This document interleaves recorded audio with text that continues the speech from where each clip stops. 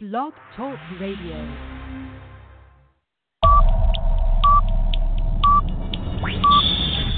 10, 9, 8, 7, 6, 5, 4, 3, 2, 1, 0.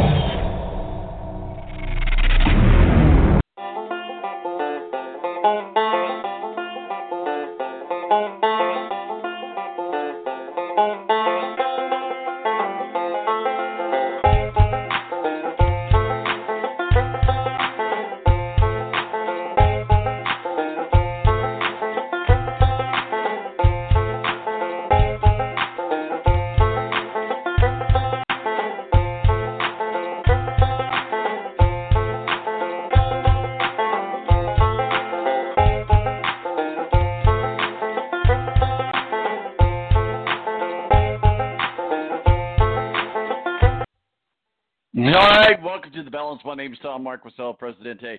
Did you think that you were watching an episode or a reoccurring deliverance there? Buttons just weren't pushing right, but we're good. Welcome aboard. My name is Marquis, Presidente. This is the thing that we call The Balance. We do every Saturday morning. We talk about racing. We talk about NBA, NFL, NHL. We talk about it all because we give you a good balance of sports. And, you know, hey, I'm on loan from God, so I'm going to guide you for the next 2 hours through this crazy world of sports. And, yes, we named our show Old Canada, which is very fitting. Our first guest is up in Toronto, Tyson Lautenschlager. He's calling to talk Indy Car, but we might sneak in a little bit of NBA Finals as well, as they're ahead in the battle for the NBA championship. First time that it's ever been in Canada. So I tell you what, I'm one of those haters. Call me a hater if you want. I'm tired of seeing the Golden State Warriors. So I'm on this Raptor bandwagon for sure. And then also we've got Ed Kracz, beat writer for the Philadelphia Eagles, and our official NFL contributor, going to bring us up to speed in some offseason in the NFL, some OTAs and so forth. Yes, and then we've got the NHL Finals. My St. Louis Blues, guys, that's right, one game away from winning the Stanley Cup in the Arch City. So how awesome will that be? I hope that it comes to fruition. And then at the bottom of our show, the last segment of our show, is Mo from the BS Sports Show. Joins us, and we're going to talk in more detail and get all the gory details about the Golden State Warriors and the Toronto Raptors. My name is Marquis, Presidente. 917-889-8516 is our digit. Stick around. It's about to get good. Tonight, I just want to take you away. Throw your hands up in the sky. Let's set this party on fire.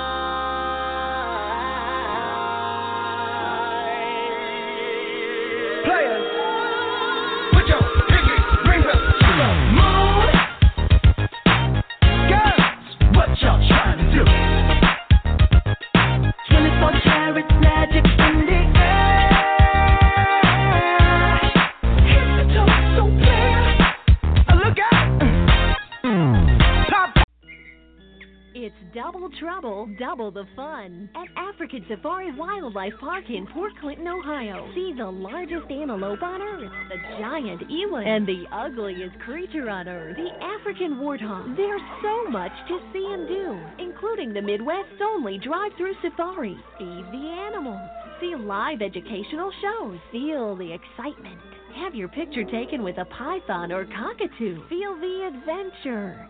Shop the Symbol Lodge gift shop with items available from around the globe. Visit the snack bar or picnic facilities. Enjoy a pony or camel ride. Or cheer your favorite porker on to victory in the famous Pork Chop Down. Bring your family to see the rare and exotic animals at African Safari Wildlife Park in Port Clinton, Ohio. Just take Route 2 to the Route 53 North exit and follow the sign. Only 17 miles west of Cedar Point via Route 6. Open every day, rain or shine.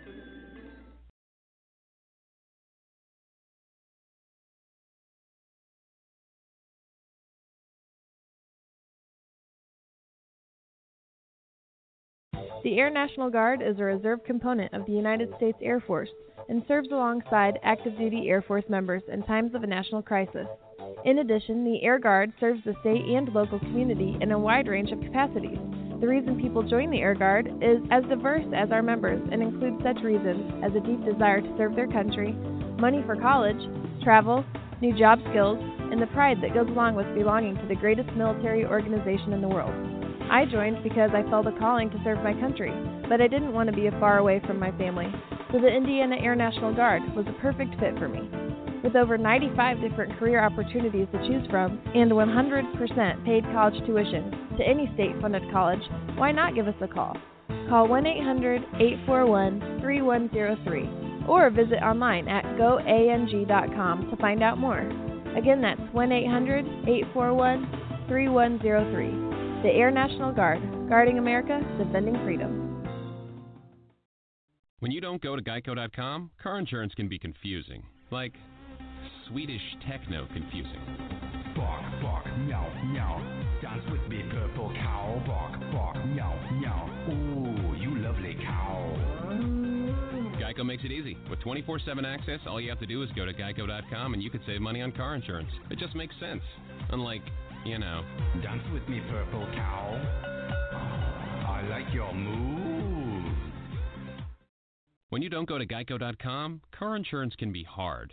Like early 90s heavy metal hard. I'm yelling and screaming, and I'm loud. Roar. Geico makes it easy. You can review and update your policy or report a claim on geico.com or the Geico mobile app. Because shouldn't we all have a little less stress in our lives? I'm not even upset about anything.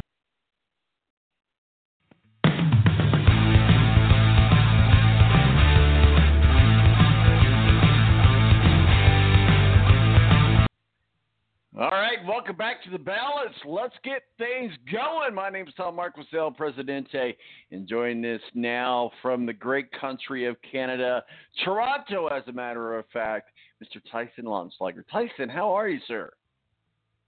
Well, Tom, it is a good morning in Toronto. And it's not even about race cars, is it? I tell you what. It is not. You're one game away from taking down one of the most dominant NBA teams in history. Kawhi Leonard, ready to go. You guys are ready to do it. You can taste it. You can taste it, but it's not there yet. We had you on to talk Indy Car, which we're going to do, but we want to give you a chance to talk about your Toronto Raptors, sir. Yeah, as you said, one game away.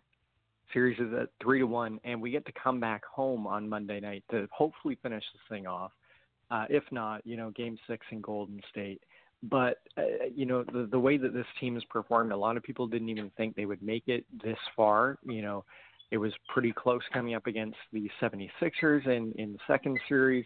And then, obviously, at Milwaukee, we started that series down 2-0, and we're ultimately able to come back. So, pretty much the ultimate underdogs here, trying to beat the most dominant team over the past, decade or so in the NBA. So to see Toronto this close to a title, which would be its first ever and really the first major sports title in Toronto since the Blue Jays in '93. So this would be pretty huge if they can pull it off at home on Monday. And I don't know if you've seen any of the videos from Toronto throughout the postseason, but this city has gone crazy after games, not just in Jurassic Park, but throughout the entire city. So it'll be interesting to see if anybody can sleep on Monday night if they pull it out at home. Oh, my gosh. I tell you what, I'm rooting for you because I'm one of those guys. I'm tired of seeing Golden State win. I'm tired of seeing the Patriots win. I could go on and give you a list. That's for sure. So I am definitely rooting for you. But we brought you on to talk some Indy Car. Indy Car in Texas under the lights tonight. Tomoko Soto gets the pole. But I don't think we've had you on since the Indianapolis 500. Did we? I don't think so. I don't think you've been on since the 500, have you? Yeah. Yeah, so it's, I mean, a little bit about the Indy 500, a really, yet again, a great race. And I think, if I remember correctly, Matt nailed it on the top of the head. He picked Simon Pagenaud to win. He did. And I picked Alexander Rossi, who ended up finishing second. So I think you had a pretty good panel of all-stars on I think we Indy did. 500 And Saturday. I had Newgarden. I had Joseph Newgarden, so I was at least in the mix. At least Joseph Newgarden helps Simon Pagenaud win because it helped him conserve on fuel mileage. Yeah, it was, and we saw a really great race on Sunday. I think we saw the beginning of the race, really a lot of passing and to start, and then it kind of mellowed out, which we see a lot with the Indy 500. I think the package this year made it very difficult to pass, which definitely, while it aided Simon Pagenaud in a way and it allowed him to show his muscle early on, it was a detriment at first because we were seeing, major fuel concerns, and we didn't think he was going to be able to make it to the end until Joseph Newgarden was able to get around him late in the race, and that allowed Pagenaud to save some fuel, as you said. Alexander Rossi was a madman pretty much all of Sunday with pit road issues, Oriole Serbia issues, and that really showed a lot of motivation and allowed him to come up to the front and almost win the Indy 500 2 laps away. Really great race, and really cool to see Simon Pagenaud, relish it all in. And the way his victory lane celebration, you could tell this was something he'd been waiting for a long time. Would not take the wreath off in victory lane. Didn't take it off for a few hours, from what I understand. So it's always nice to see a gracious winner at the Indy 500. Well, they're in Texas tonight. I always like to watch Indy Car at night. I like night races in general.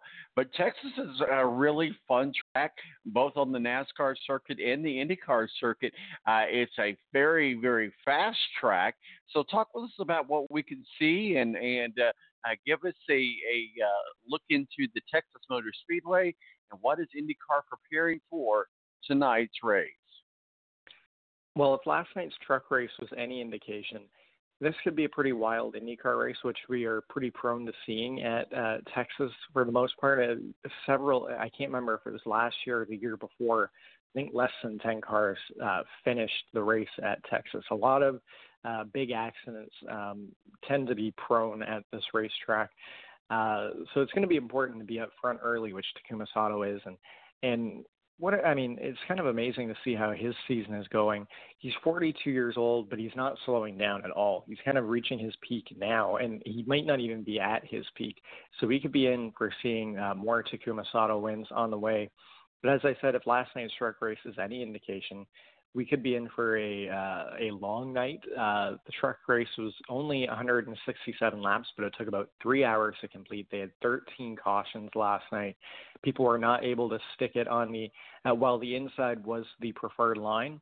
If you had anyone on your outside, you got super loose and you were going around. It was a tough track to tame. And Greg Biffle, who was making his first Truck Series start since 2004, first NASCAR start since 2016, ended up winning the race. So it really shows how much experience will help at this racetrack, which a lot of these guys starting up front in the Indy car race do have. Takuma Sato has plenty of experience at Texas, still looking for that first win. Scott Dixon will start in second. He won the race last year. And Dixon has a little bit of momentum on his side from winning race 2 in Detroit, trying to get back in the championship picture. So we could be in for a really exciting race night. We usually are at Texas in the IndyCar series. So I'm interested to see how everything will play out, especially with the front two. And it's interesting that we see this because we don't see this very often at all, that we see the two racing series intermingle on the same track on the same weekend. What are your thoughts about that? I think we need to see more of it, and there has been some talks about it, and recently some news did come out this week that NASCAR and ISC, they want to make this happen, and SMI, they all want to make this happen and get these doubleheaders going. The problem is nobody wants to take a back seat. Nobody wants to do the Saturday race and be the one that is kind of the second-tier series. So Mark Miles has kind of shut this down for now. It doesn't seem like it's going to happen in the near future, which is a real shame. I think it would be great for the fans to have IndyCar and NASCAR on the same weekend. Jay Bowles was talking about doing at Indy possibly an IndyCar weekend along with NASCAR and IMSA. You get all three, and then you get to combine three great racing series, three great groups of fans that maybe can see another side of racing and enjoy another side of racing. It would be, I think, good for the ratings and good for the tracks to be able to do these double and maybe triple headers. We're talking with Tyson Lautenschlager from OnPitRoad.com. Brought him on to talk some IndyCar with us. But I'm going to have you wear a dual hat today because Steve Wilson of Speedway Digest has some racing obligations himself, and he's not able to join us. So we'll get it back into NASCAR here in just a moment. But speaking of the NASCAR and IndyCar switchover, we saw some talk, some chatter about IndyCar and Richmond International Speedway, a fast track as well. Talking about bringing back IndyCar, and I was talking to Steve offline via text this week, and he was just like, they tried it once before, and they were really concerned about the speed. So what are your thoughts about IndyCar returning to Richmond Motor Speedway? My concern with IndyCar in Richmond is not to do with the speeds. It is there's a few concerns. I don't think that is really a good market for IndyCar, and there's a reason why IndyCar doesn't go there anymore. Fans weren't going out. That, and to begin with, it honestly didn't produce great racing. Richmond is a really enjoyable track for NASCAR, and it might have been the package at the time for IndyCar, but the racing just wasn't very good. There was really no passing. It was just kind of really just a follow-the-leader type deal, which doesn't surprise me. I think we're kind of seeing ISM Raceway turn into the same thing, and I think some people might disagree with that, but I don't find the IndyCar racing at ISM or Phoenix being all that great. I find it actually to be one of the lackluster races of the year and one of the few ovals that just doesn't produce good racing. So I really would rather not see IndyCar go back to Richmond. I think it will happen. But I don't think it's going to be a long-term thing, because I think they're going to see that the ratings won't be there, the fans won't be coming out in droves, because it's just not an IndyCar market, and the racing won't be that great.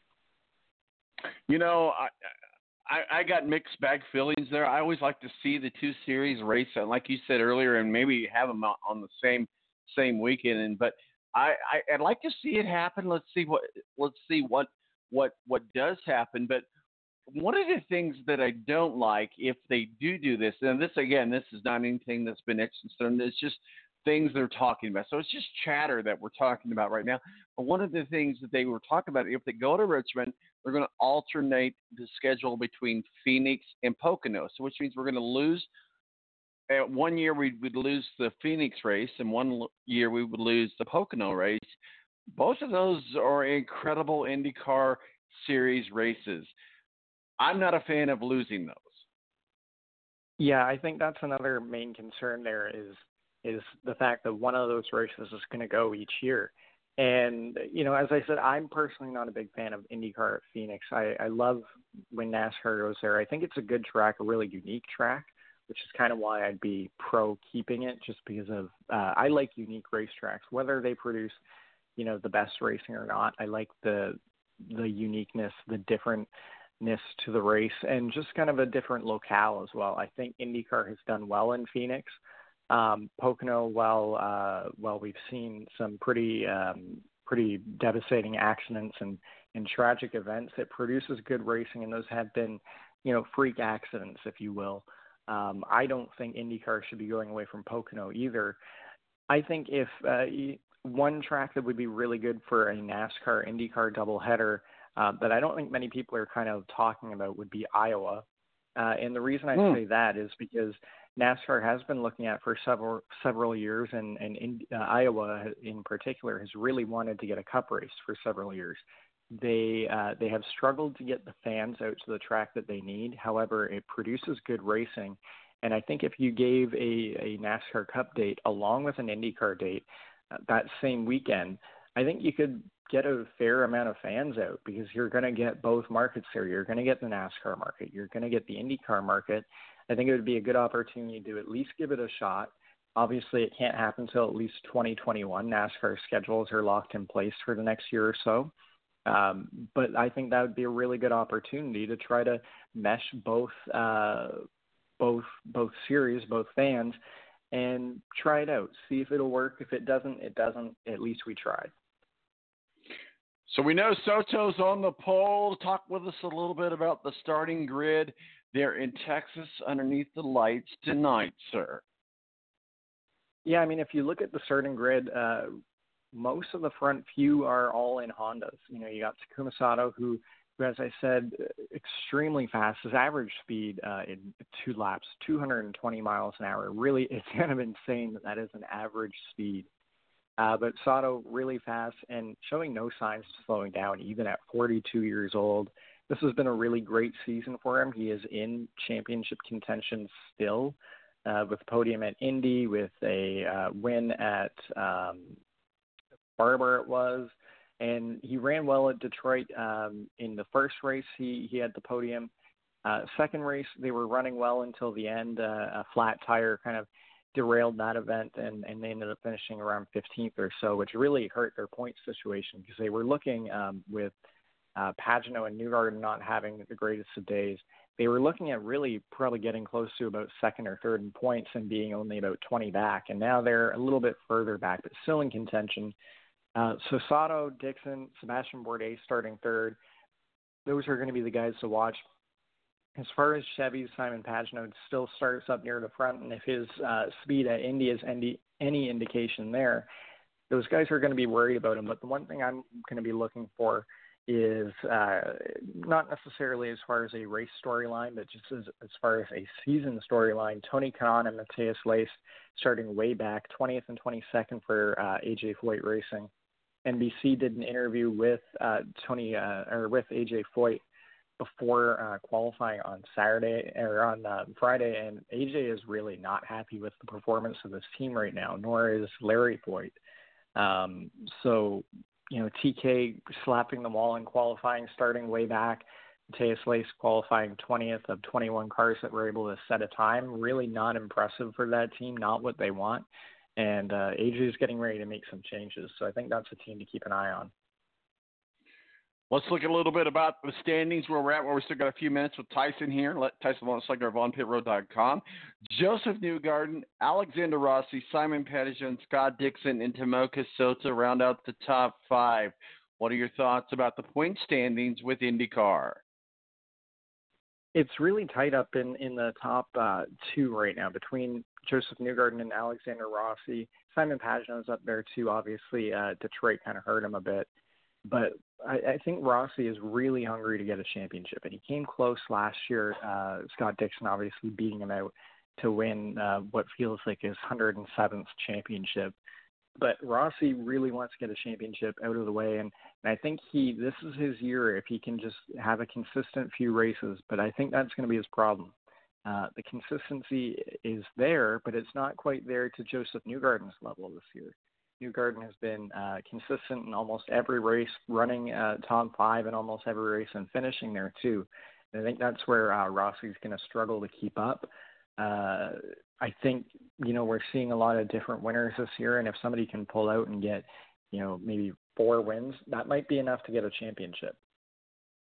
All right, let's have you put on your NASCAR hat for the week, for this week. Xfinity Series up in Michigan, I believe. Talk with us about NASCAR this weekend, Xfinity and the Monster Energy Series. We talked about the Truck Series, but let's get all caught up on some NASCAR. So in the Xfinity Series, we're seeing right now, we talked last year in NASCAR and the Cup Series about a big 3 in Kevin Harvick, Martin Truex, and Kyle Busch. This year, it seems like the Xfinity Series has a big 3 in Christopher Bell, Cole Custer, and Tyler Reddick. And if you look at yesterday's practice charts, those 3 are on top there too. Reddick dominating a couple of races this year, and only so far being able to get 2 checkered flags in the win column, but almost winning at Pocono last week before on the last turn of the last lap, slipping up, getting loose, and Cole Custer was able to dive underneath, get his third win of the year. But those three, Bell, Custer, Reddick, those are the guys that everybody is going to be trying to get past. But I just don't see any one of those three slipping up and losing this race at Michigan. It's a good track for all of them. This is the kind of track that they all like. They run well on those tracks that are high banked and have a lot of high speeds and an area to run both at the bottom or at top. So I think if you want to pick a winner for Xfinity, it's definitely going to be one of those three. It's kind of hard to really go with anyone else at this point. And then in the Cup Series right now, we're seeing kind of Kyle Busch on his dominant threat as well. But Michigan hasn't been a great track for him. So I think this could be the week that maybe Kevin Harvick finally gets his first win of the year and breaks through. Well, we'll certainly see what happens. We were talking about the series going to different tracks, same series going to different tracks. And maybe it's because of Detroit that they don't do it, but I've always thought it would be fun to have Indy Car back at Michigan there. I mean, that's an oval. It's a fast oval. It's a lot like Indy. Why wouldn't Indy Car want to race? Is it because of the Detroit? Because of it being in such close proximity to the Belle Isles? Would that be a reason, or is it a track reason? I think that definitely plays a role. I think Roger Penske is happy to have IndyCar in Detroit. Obviously, he is a big part of the reason why they're there. And Roger also has quite a bit of pull at Michigan, not as much as he used to. Michigan International Speedway, that is. But there was also, back in the 70s, a few tragic events that happened at Michigan in IndyCar, and I think that's kind of really kept IndyCar away for a number of years. I don't expect them to come back anytime soon. I think, to me, I don't know what an IndyCar race at Michigan International Speedway would look like right now. I think it would be certainly interesting, but I'm personally, as someone who I love the way that IndyCar does the doubleheader at Detroit. I think it's exciting to see the drivers get to race on both days, especially with the way that track is. It's so rough and hard to race on that after one day you're tired out, and then you have to go for a second day.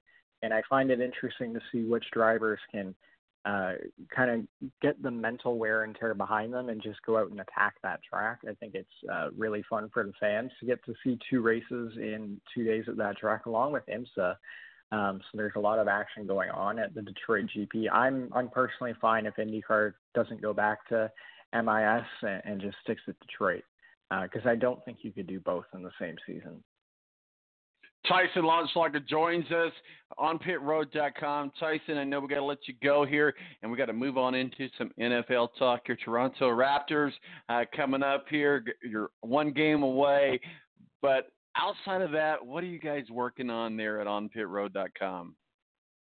Well, you can always go to onpitroad.com and check us out, see what we're up to, and follow us on Twitter at onpitroad. Follow me on Twitter at TysonLaut, LAUT23.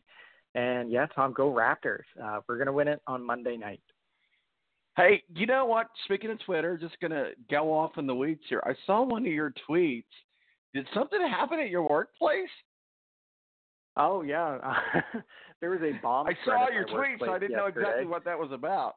Yeah, that was exciting. I work at CTV News in Toronto, so we have some crazies every now and then. That's just going to happen. But everything is all good. Yeah. No bomb. Well, good. I was just like, I didn't see anything on the news, but then I saw your tweet, and I thought, okay, well, if he's tweeting, he must be alive, not trying to make light of anything serious. But, yeah, good to hear that all that turned out. Tyson, thanks for joining us. We look forward to talking with you again soon. And, yeah, go Raptors, bro. Go Raptors, absolutely. Talk soon, Tom. All right, buddy. Tyson Lautenschlager on pitroad.com calls us from Toronto, our favorite Canadian, and obviously he is rooting for the Toronto Raptors. My name's Tom Marquis, Presidente. 917-898-5516 is our digits. We'll be right back here with Ed Kracz, beat writer for the Philadelphia Eagles. Gonna be talking some NFL and some big contracts. Yeah, we gotta find out what's going on with Carson Wentz. We'll be right back. Tonight, I just wanna take you away. Throw your hands up in the sky. Let's set this party alright.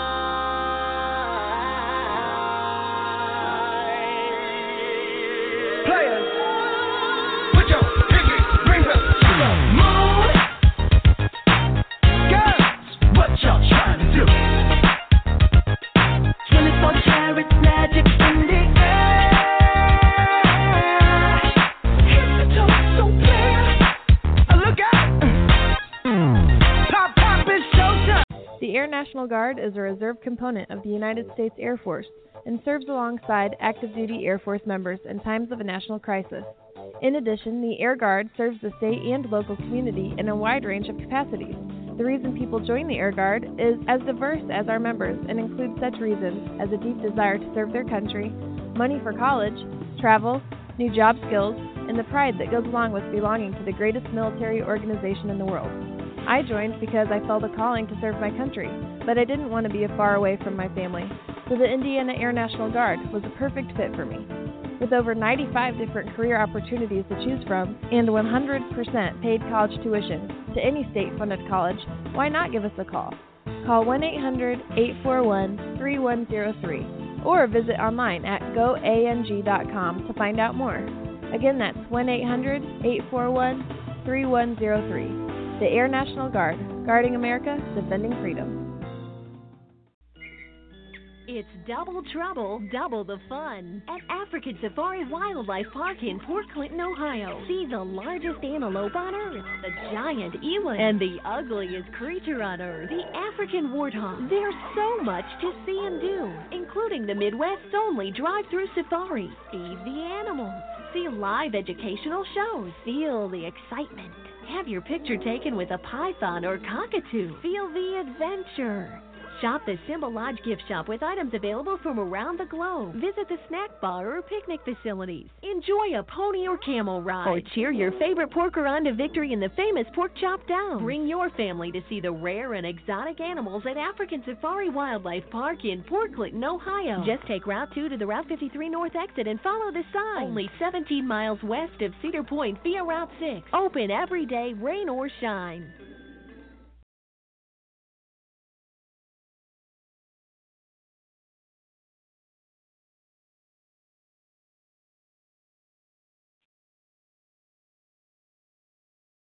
When you don't go to geico.com, car insurance can be confusing. Like Swedish techno confusing.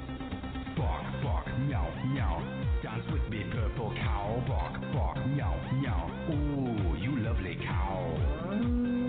Geico makes it easy. With 24/7 access, all you have to do is go to geico.com and you could save money on car insurance. It just makes sense. Unlike, Dance with me, purple cow. I like your moves. When you don't go to geico.com, car insurance can be hard. Like early 90s heavy metal hard. I'm yelling and screaming, and I'm loud. Roar. Geico makes it easy. You can review and update your policy or report a claim on geico.com or the Geico mobile app. Because shouldn't we all have a little less stress in our lives? I'm not even upset about anything.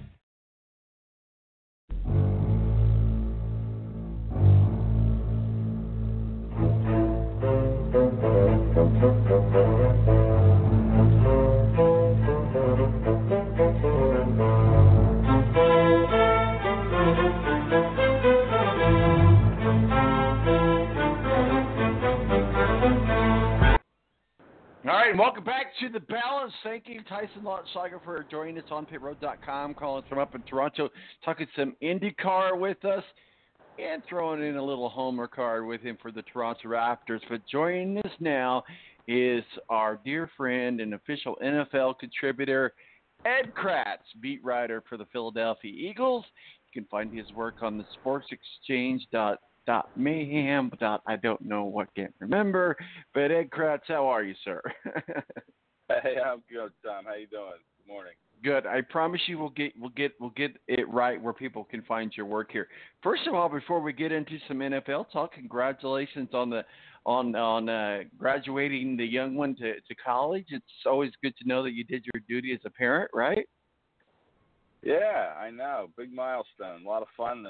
What was really cool was, he went to NYU, New York University, and the main graduation was in the Yankee Stadium, which was just terrific. It was a beautiful day, sitting along the third base line, all the graduates in the lower bowl, behind the dugouts, the home plate, and every flag atop Yankee Stadium that day was an NYU flag. So it was so cool. There were about 30,000 people watching the graduates, and it was just a spectacular day. Something I'll always remember.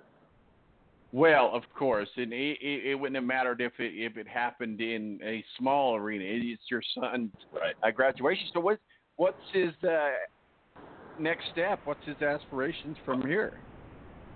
Well, he's working for a company based out of Philadelphia called Venture for America. It's they work with startup companies around the country. He'll be probably going to one of those startups. He's maybe looking at going to Birmingham or San Francisco. It's still kind of open. He goes to Detroit for a month in July as kind of a training program, and then they'll see where he goes from there. So, it's a 2-year fellowship, and he had some opportunities to stay in New York and work on Wall Street, but he wants to do this fellowship and work with some startups and maybe someday start his own company. But we'll see. That's down the line. He's young. He's in his 20s. Remember those days, Tom, when you're in your 20s and you're just kind of figuring it all out? You know what? Yeah. I do remember those days when I was. Remember that text I sent you, and we're getting off on the weeds here. We're going to get on here in just a minute. But we had an auction it was for a good cause, and we do this every year at work. But we had an auction where we auction off. This is a silent auction. We auction off different things, and I won't tell you how much I paid for it, but I sent you a text. So I got a basket full of adult beverages, and the best of adult beverages. And I had a friend over last night. Me and her were creating drinks, and so I'm not in my 20s anymore. I could definitely tell you that. But let's talk about the 20s, the 30s, the millions. Come on, can I play a hot take? You know where I'm going. Let's get it over with. Let's rip the Band-Aid off. The Philadelphia Eagles give a huge contract to an unproven quarterback. There's my hot take. I know you're going to defend it, so go ahead, sir. Well, listen, that's kind of the price of doing business with quarterbacks. The Eagles believe they have a franchise quarterback, a face of the franchise in Carson Wentz. It's not a willy-nilly type of a decision. This is something they firmly believe in. They have a lot of faith in number 11 that he'll be able to stay healthy more often than not. I know the last 2 years he's finished the season on the sidelines watching with an injury. But this is something that they projected when they made him the second overall pick in 2016 when they flew out to Fargo, North Dakota. The owner, the GM, and the coach flew out to Fargo, took him out to dinner, came away not just impressed with how smart he was, but just how personable he was and how well-liked he was in that entire state, having played at North Dakota State. So they had the one good year with him. Well, he stayed healthy his rookie year, played all 16. And then he probably would have been the MVP in 2017 had he not torn his 2 knee ligaments. So, he hasn't really proven anything over the long term yet, but they firmly believe that they have a quarterback that has all the tools to have this team kind of contend to get to the Super Bowl every year for the next 5-6 years. And when you look at the contract, Tom, it's really it's not the richest contract in NFL history.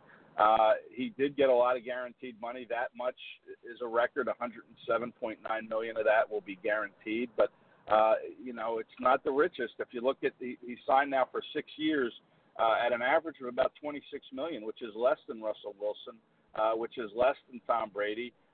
Probably will be less than Pat Mahomes and maybe even Jared Goff once they come due. So I just think that the Eagles, it's hard to find what they think is a franchise quarterback, what you can identify as a franchise quarterback. You have Andrew Luck there in Indianapolis, Yes. You know, he got a big contract, and he's been hurt. But, you know, if you believe you have that guy, then why not just pay him what the cost of doing business is? And that's kind of what the going rate is for a quarterback. When you look at the Eagles, too, when they had Donovan McNabb for that run in the early part of this century, you know, a good 10-year run, 5 NFC championship games, never won the Super Bowl, but they hadn't had anybody since they traded him in 2010. You know, they went through the Mike Vicks and the Sam Bradfords, and now they have what they feel is a franchise quarterback, and they're just rewarding him as such.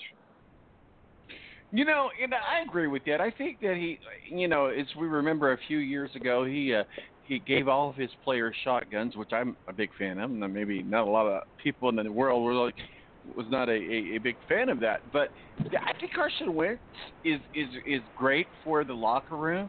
I think he's a good quarterback. And maybe let's pull the trigger now. Let's seal the deal so that we can make sure that he doesn't go anywhere. But you always got to wonder. It's like when you go to Vegas. Am I putting the money down all on red, and red loses? I mean, because you just never know. So what happens if Carson gets hurt again? And what happens if, because you don't have Nick Foles again? I mean, that was your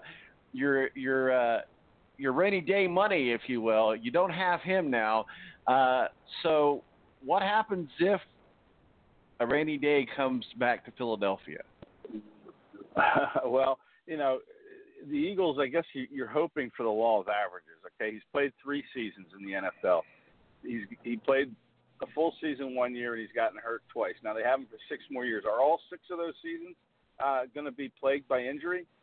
You know, I would say the law of averages would say no. And, you know, when he's healthy, he is a top quarterback. I think everybody across the league will agree that he has all the tools. So, you know, I think the law of averages are in Wentz and the Eagles' favor that, yeah, he's going to stay healthy at least one of those years, if not more of those years. But listen, a lot of that is incumbent on Wentz too. There are things he needs to learn, and you hope that he does learn them now, knowing that, look, I'm the face of this franchise. I have to stay upright. He needs to get rid of the ball quicker. We've talked about that since he entered the league. He's one of those quarterbacks that likes to hang on to the ball and try to make a play every single time he drops back to pass, and that's not always beneficial to your health. You need to say, I'm going to live to fight another down, and I'll throw it away, and I'll take the incompletion, and we'll do the 3rd and 12. So he's got to learn how to do that, and you hope that maybe this will help him learn to do that. And as far as a rainy day money quarterback, you're right. They have Nate Sudfeld, who, listen, he had a really good spring. The Eagles start a mandatory minicamp on Tuesday, 3 days, and then they head into summer until training camp opens in late July. But, Nate Sudfeld, we don't know really what he is. The Eagles have loved him for the last couple of years. Indiana kid, of course. Went to Indiana. Yeah, of course. Yeah, I think he's a California kid originally, but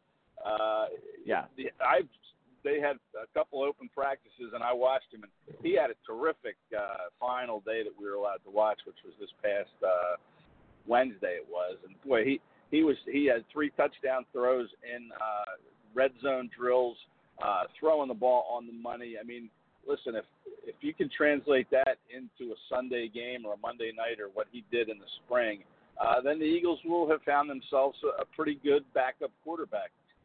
But we don't know. We don't know for sure how that will translate. He's been in the league now. He's been with the Eagles in the system for 3 years. Remember, he entered the league when Carson Wentz came into the league in 2016. Carson was the 2nd overall pick.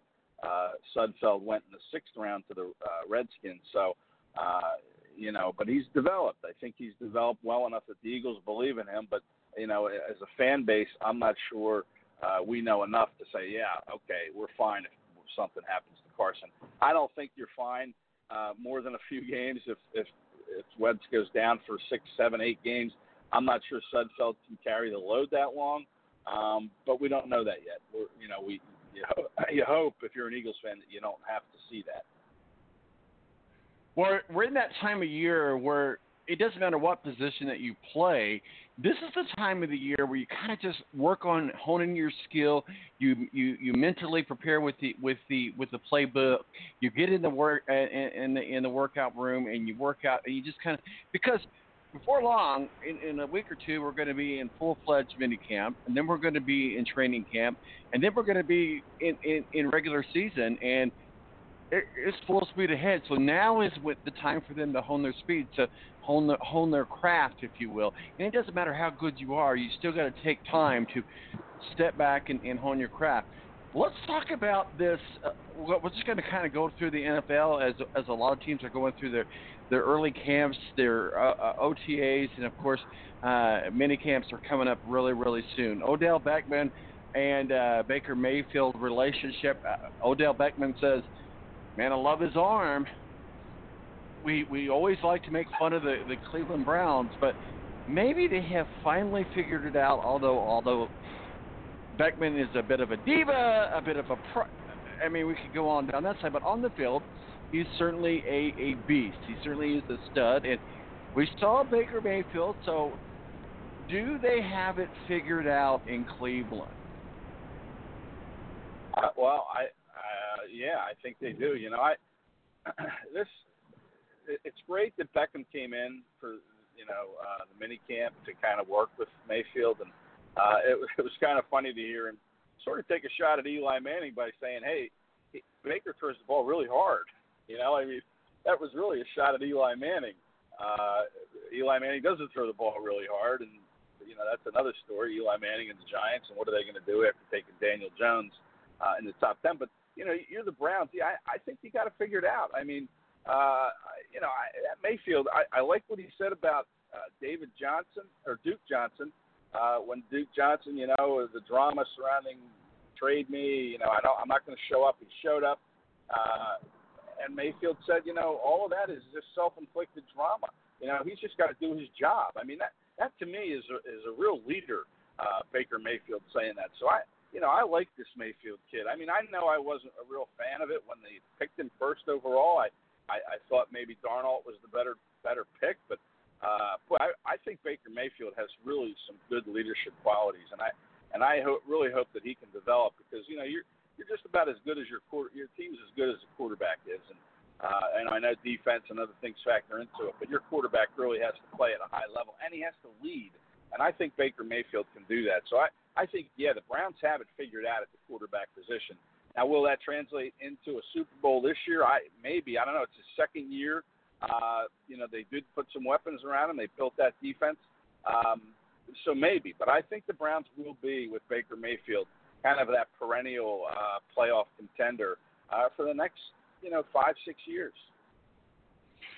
Well, let's just kind of go through the OTAs and the storylines as you know them. And so this is a good time for us to just keep talking about NFL, because I know you had a great vacation, which, by the way, it looked like you had an awesome time. But we still got to stay connected to the NFL, and you're our way how we do that. So what a better place to start than right here in Indianapolis, the Indianapolis Colts, Andrew Luck, OTAs. Nothing really, a lot of excitement going on, and I'm sorry I can't pronounce his name, but we just found out recently from Stanford. We drafted him, and apparently there was some sort of a sexual assault that never came about. This goes to the story about Ballard just saying, hey, sometimes guys just need a second chance. So that we saw that was like the biggest drama story so far out of OTAs. But we don't really have a lot going on here in Indianapolis right now. Of course, Frank Reich and Ballard are putting the team together, and we're going to start hearing more and more about what's going on here in Indianapolis. My Indianapolis Colts, what say you, sir? Yeah, again, I like camps where you don't hear a lot about what's going on, because it's kind of drama free. This really, Tom, is the time for younger players to kind of get that experience, those NFL reps, this spring practice. It's the time to bring these younger kids along.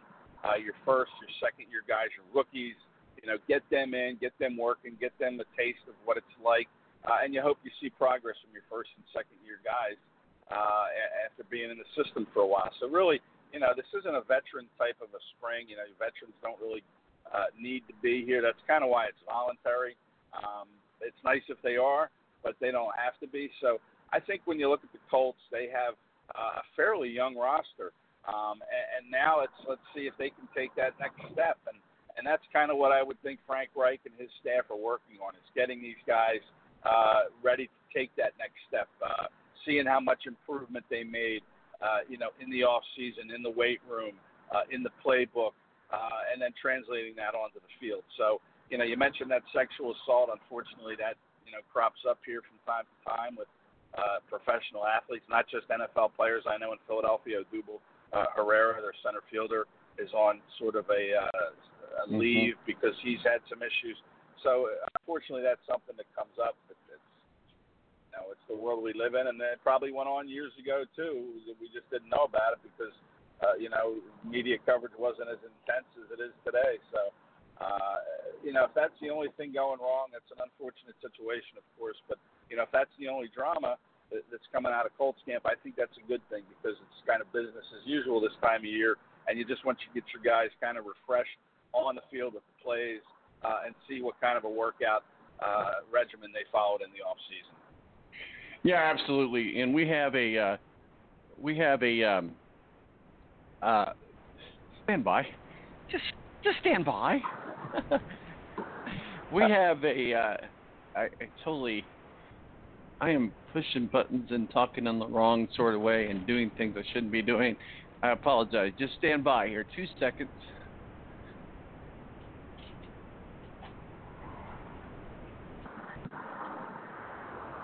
I'm multitasking, and very good. I'm sorry. I had to have something picked up for the FedEx guy, and I forgot to put it out on the porch. So, full disclosure, there you go, sir.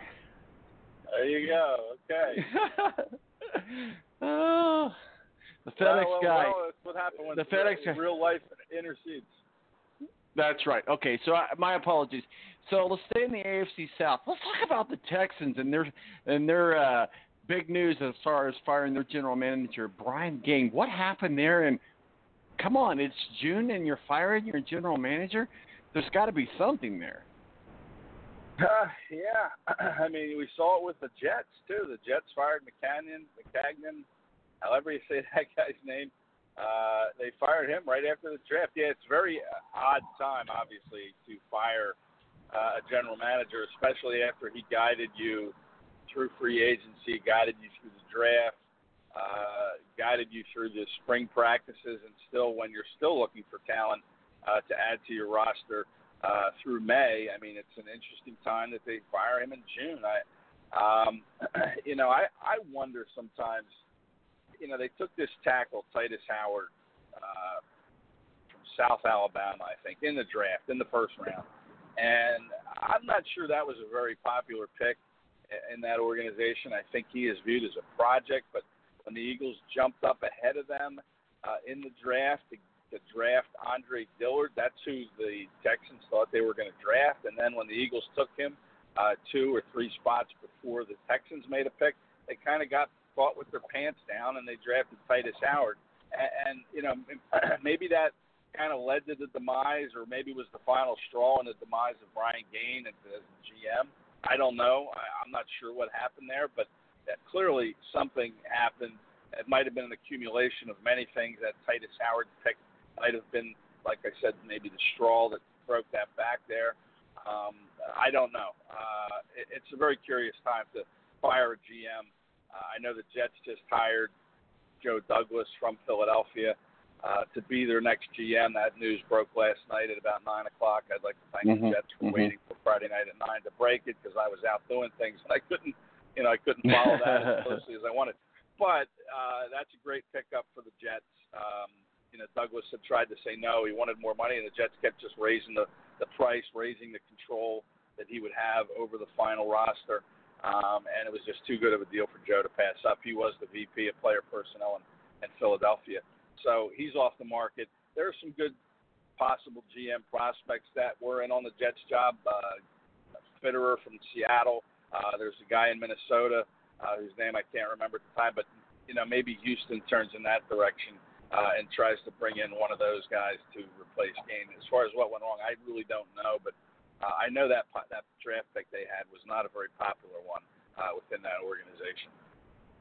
We're talking with Ed Kracz, beat writer for the Philadelphia Eagles, and our official NFL contributor. We're just talking about staying plugged in with the NFL, talking some OTAs. We're just kind of doing some rapid fire throughout the NFL. A team that you guys love so much, and that's the Dallas Cowboys. What are your thoughts, sir, so far as we look into the OTAs with the Dallas Cowboys? Yeah, well, they've got some contract situations coming up, the Cowboys, and they have some tough decisions to make in the front office as to who and how much they're going to give to Dak Prescott, their quarterback, who came into the league the same year as Carson Wentz in 2016. Now you still have control over him this season, but his contract is up at the end of this year. He wasn't a first-round pick, so unless you're a first-round pick, you only get 4 years on your first deal. This is his fourth year, his final year, so they have to make a decision on Dak. Do they pay him Carson Wentz type of money or Russell Wilson money? We'll have to wait and see. But not only that, they have to get Amari Cooper, their wide receiver, figured out with a contract too. He's coming to the end of his contract. And then Zeke Elliott, him as well. What do you do with him? So do you keep all three? It's going to be very costly. They just gave a lot of money to their defensive end, Marcus Lawrence. They gave him $105 million in the offseason. I don't know what Dallas's salary cap situation is, but are they going to have enough to keep this team together, or are they going to have to let one of those three guys, Prescott, Cooper, or Zeke, walk at some point? We'll have to wait and see. But as far as on the field, yeah, I think I like that Dallas defense an awful lot. I like their linebacker core. Smith, the kid from Notre Dame who had the serious knee issue, I think it was, or leg issue coming out of school, and it took him a full year of rehabbing, and he wasn't on the field, but now he's on the field. He looked real good last year, and they've got Leighton Vander Esch, the draft pick out of Boise State, that I love a lot. So I love their linebackers. I like the Marcus Lawrence a lot. I think their front defensive line's pretty solid, and I think they have kind of an underrated secondary. So I think that defense can be pretty good. And now you're going to have Amari Cooper a full year. They got him last year at the trade deadline, so he was really only in Dallas for a half a season, and him and Dak looked very good together. So now you have him for a full year. You can even go a step further with him, and he could be a 1,400-yard receiver in that offense. We'll have to wait and see. But I like Dallas. I like what they've done. They're the defending NFC East champs. It's a division where there hasn't been a repeat winner, though, since 04-05 when the Eagles did it. So it's usually a division that's up for grabs every year. But Dallas looks like they could be in a strong position to defend that title. I think the Eagles might have a better roster, but it all comes down to health and how the ebb and flow of the season goes. But I like Dallas. I think they have a good squad. Well, let's just do some rapid fire real quickly here. We'll go through the divisions, if you will. The AFC East, which is the housing of the New England Patriots. So what are your thoughts there? Yeah, it's just been such a hard. Hey, somebody at the door there. Sounds like another. It's a FedEx guy. He's here picking up what I put out on the porch. I am so sorry. And I'm the owner of a mammoth 170-pound dog. She's a lab and a bloodhound. She's a lab and a bloodhound mix. She's a big baby, but she's got a big bark. So I apologize. Yeah. I work from home, man. Okay, what can I say? That's a beautiful thing, working at home. FedEx has came and left. The dog is laying back down. We are good. We're all back. We're all back to normal. So I apologize. Right, AFC East. I didn't mean to interrupt. That's fine. Yeah. No, that's fine. Yeah. Well, that division's been terrible for years and years, and the Patriots have been good, but no team has really risen up to kind of challenge the Patriots, and shame on them for being so inept for all these years. But maybe this year's a different story. You have some quarterbacks in that division now with Josh Allen, second year in Buffalo. Miami has Josh Rosen, and it looked like Ryan Fitzpatrick had, I saw some footage of some nice throws in spring practice, but he's about, 108 years old, so who knows, how if he'll be able to play all 16 games. But I always like Josh Rosen. We'll see how that goes. They have the new coach in Brian Flores coming from the Patriots staff.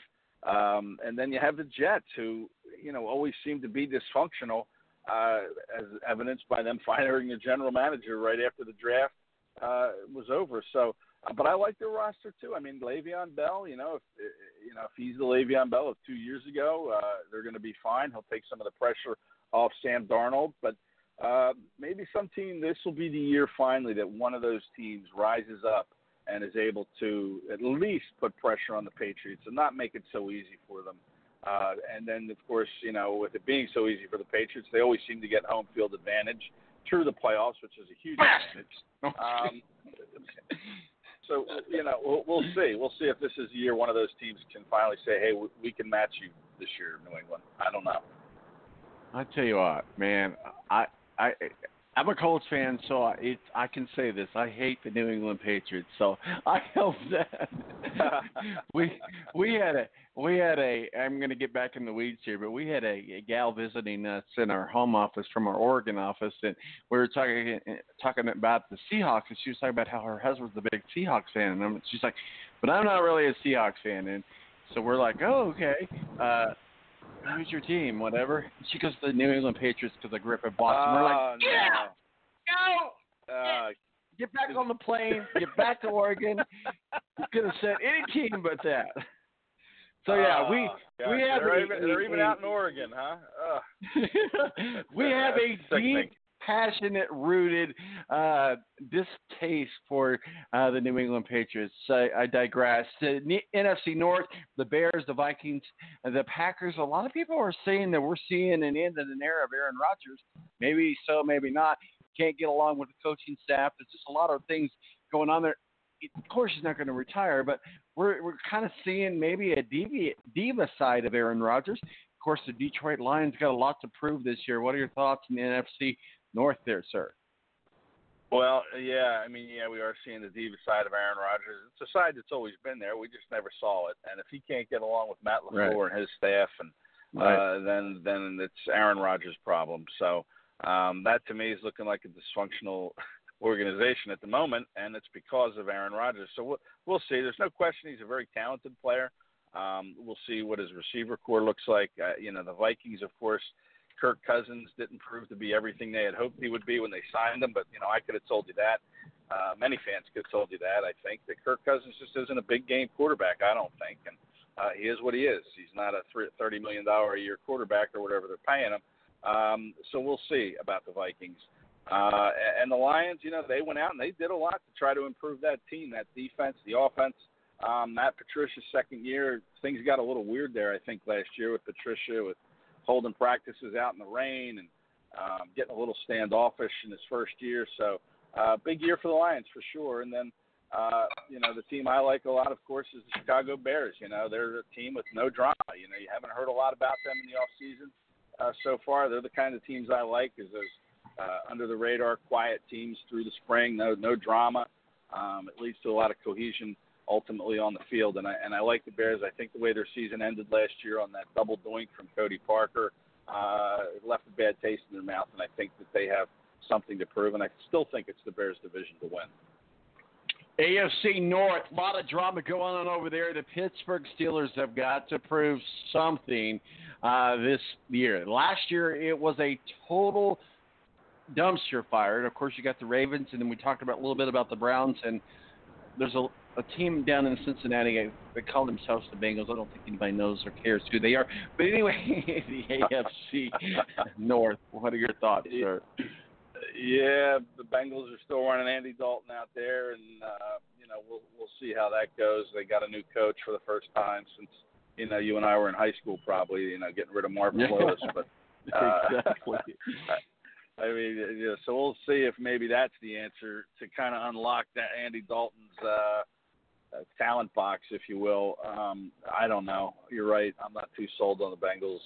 I like what the Ravens did with some of their moves. I thought they were going to get that tackle, Gerald McCoy. I thought that they had a real shot to get him. The kid from not a kid, but the player from Tampa Bay that very good sacker who the Bucs cut and ended up going to Carolina. But I thought he was going to go to Baltimore. That would have been a huge pickup for the Ravens. Even Cleveland Browns weren't on Gerald McCoy, but he did end up in Carolina. So I like the Ravens. I think they've gotten some pieces in the run game now that will help their quarterback take maybe that next step. And then, like you said, Pittsburgh, there's the drama always with Ben Roethlisberger now. He's not getting any younger. Does he have another year or two left? Can he take this team to another Super Bowl as he approaches 40 years old? They lost, obviously, Bell. They didn't play with him last year. Antonio Brown's gone. We'll see if Juju Smith-Schuster can be that guy. But, yeah, I think this is the Browns. I think the Browns are the team in this division that is going to battle it out, I think, with the Ravens. And, the Pittsburgh Steelers are a prideful bunch, so you can't really discount them. But I think it's going to be, and I'm saying this in June, but I think right now it's the Browns and the Ravens who are going to battle it out for that division title. Talking about stories that happened when we were in high school. I mean, when was the last time we were talking about the Browns competing for a division title? The NFC South, you've got the Saints, the Falcons, my granddaughter's Carolina Panthers. At least there's blue in it somewhere. I've tried to train her. She's 8 years old. She's not going. She's not swaying. She lives in North Carolina. In all fairness, she's lived there her whole life. So she only knows the Carolina Panthers, and my son is a dual citizenship, if you will, with the Panthers and the Colts. So we have a big family ties to the Carolina Panthers, and my granddaughter rules. So we always got to talk about the Carolina Panthers whenever we're talking. She's a big Panther fan, and I'm telling you, for 8 years old, you'd be surprised at how big of a fan she is. And then there's the Tampa Bay Buccaneers. Is she running around with the Cam Newton jersey or Christian McCaffrey down she there? She has McCaffrey. She's a McCaffrey fan. Yeah, she's a McCaffrey fan. 22, right now. huh? I like that number. Is that 20? That's 22, right? I think so. She's got 3 or 4 jerseys. She changes her favorite players throughout the year, and she always like, I need a new jersey, Papa. I'm like, okay. That makes it easy for Christmas presents, doesn't it? That's right. Yeah. That's right. I like Carolina. I don't know about Cam Newton. I mean, he's been in the league. He came in, I think, 2011. This is his 8th year. To me, he seems a little overrated at this stage of his career. I mean, I know he took Carolina to 1 Super Bowl, didn't win it. But I'm not sure he is the answer with that franchise anymore. He's got a lot to prove. So does their coach, Ron Rivera. I mean, he's been there for a long time now. He could be one of those coaches on the hot seat early if Carolina doesn't break from the gate quick enough and put themselves in the thick of the division hunt. Tampa, I think, with Bruce Arians, I think there's still, I think there's a chance they could have the number 1 draft pick next year. Overall, I just don't think they're that good.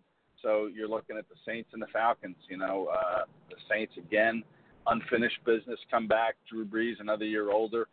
Can he get it done and take this team where it probably should have gone last year, and that was to the Super Bowl, but they couldn't win a home game against the Rams with a chance to go to the Super Bowl. So, we'll see how motivated they come back for this season. And then the Falcons, they're a team that was in the Super Bowl a few years ago, but kind of hasn't sniffed that since. So, to me, it's not a very strong division, I don't think, when you look at it. But, the Saints, to me, are probably still the best team in that division. But, again, we'll see how Brees is another year older, how motivated they are after losing in a tough way last year on that whole non-PI call that rewrote the rules, and the Saints fans were crying like little girls down there. I hate to say that, but they were just crybabies about that whole call, and really rubbed me the wrong way.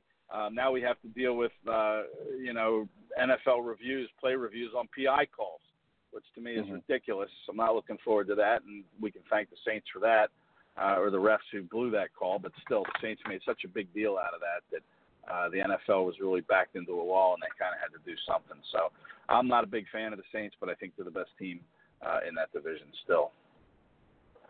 Well, we talked a little bit about the AFC South, the Colts and the Texans, and we got the Titans, and we've got Jacksonville Jaguars. Ironically, I had an opportunity to talk to Ryan Tannehill at the Indianapolis 500 on the red carpet, and I asked him. I said, "Does it feel different to be a backup quarterback than a starting backup?" He goes, "Well, yeah." But he's like really happy to be in Tennessee and likes to be there. And I was there with some Nashville, not with them, but we were right there on the red carpet at the Indy 500 and covering racing. But he was there, and I was standing next to some Nashville radio stations, and they were very interested in what he had to say, and they were asking him some pretty in-depth questions about, you're the backup to Marcus Mariota. You're no longer a starting quarterback. And they asked, what are some of the things that you've noticed from being in Tennessee as far as being with the Dolphins? And he goes, well, there's frost on my windows, and now so it's a big change. But what are the Tennessee Titans now talk about new quarterbacks? Jaleo St. Nick here in the AFC South with us at the Jacksonville Jaguars, a very important piece that needed to be filled with them. So the AFC South is no longer the chump division that it used to be. Hopefully the Colts can capitalize on that. But the AFC South, what say you, sir? Yeah, no, I thought the AFC South was one of the better divisions last year. I don't really see it changing much. Maybe Houston takes a step back. I don't know. Deshaun Watson's still a pretty good quarterback, but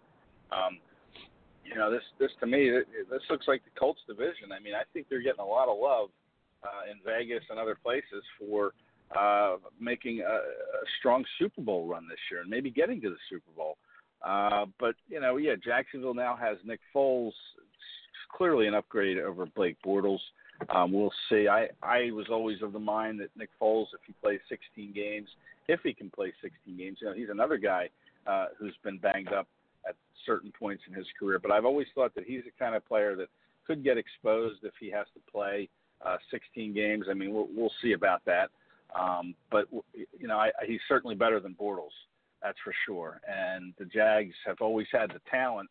At least 2 years ago, they went to the AFC Championship game. They had a lot of the similar talent back last year, but couldn't get it done. Now they've lost some pieces. We'll see where they make up. But I think the Jags are a team that the Colts will have to look out for. I'm not sure. I think Houston might take a step back. And Tennessee, that defense is pretty good.